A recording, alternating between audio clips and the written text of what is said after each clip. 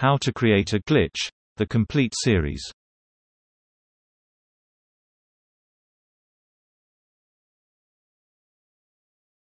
Chapter 6: Cultivating the Unusual.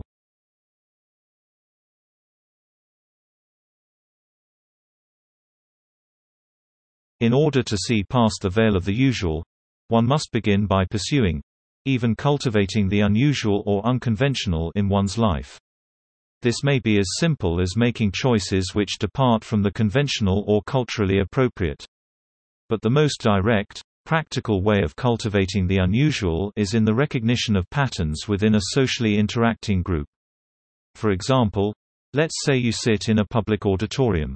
Let's say on this particular day the air conditioning isn't working in the building and the room is hot and humid. Context would tell us that when the group seated in the auditorium takes off their jackets, it is an appropriate response, explained by the weather that day. But what if one chooses to keep one's jacket on? What is the result? First of all, cultivating the unusual requires some element of self-denial.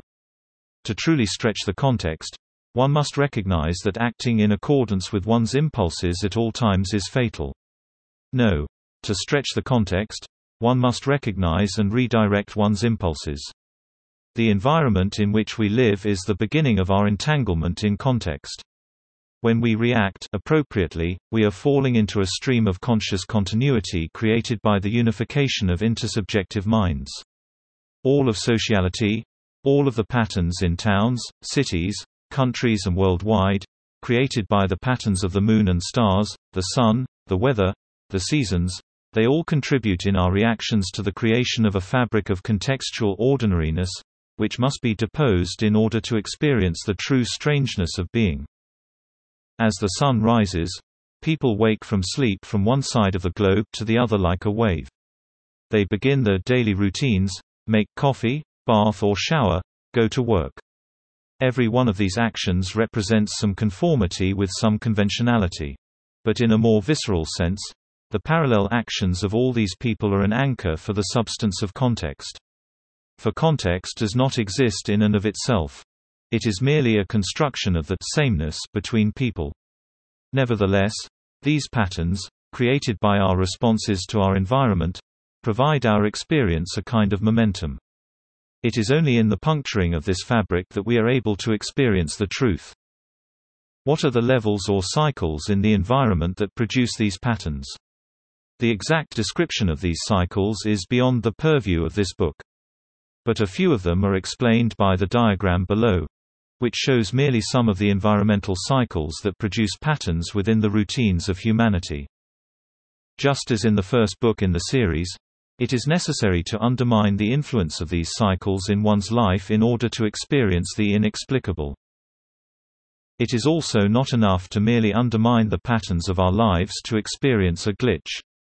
A glitch must emerge, be cultivated and reveal what is hidden behind the veil. But a glitch always begins with a clue, a signification of the presence of a larger puzzle. What kinds of clues do glitches leave? They leave smells, sounds, traces in objects and things. For example, one may leave a room and return only to find a foul smell that wasn't there moments before. Perhaps it smells like paint or marijuana. Perhaps one finds something in a place it shouldn't be. These are all clues which reveal the hidden workings of the world outside our observation. Suffice it to say, when we are not present to observe, reality pays mere lip service to our expectations. But beneath that veneer, there is a deeper truth, a more absurd reality, hiding in the shadows. For example, one may leave one's place of work for lunch. As one leaves, one may see one's co-workers behaving appropriately for a place of work. But when one returns, one finds a pool of spilled fluid on the floor, which, if one investigates, one finds it to be alcohol of some kind. Or one may smell the smell of marijuana in one's office. Or one may find a stray blonde hair on one's keyboard. These are the kinds of things one must look for and most importantly not dismiss. For they are the harbingers of what goes on in the secret world beyond our expectations. Now, I am not saying that people don't behave oddly when we are not looking. What I am saying is our expectations of people's behavior is fundamentally divorced from the reality created by our lack of observation. Imagine, if for a moment, that the expectations of the world in which we think we live, with all its ordinariness, is nothing more than the fabric of context, the artificial veneer of normality created by our complacency. And in fact, this seemingly ordered world possesses no more true substance beyond our observation than does the ether. If you understand this point, then you understand what it is to perceive beyond the veil. The next step after finding those clues is to work backwards from them, draw inferences from the outlier to the unusual. How does one begin to do this? If one smells marijuana or finds alcohol in a place it shouldn't be, such as a workplace, then one must assume that the reality which one has left is one in which it is not unusual. Perhaps one thinks that one works in an office, but it is in fact a university dormitory.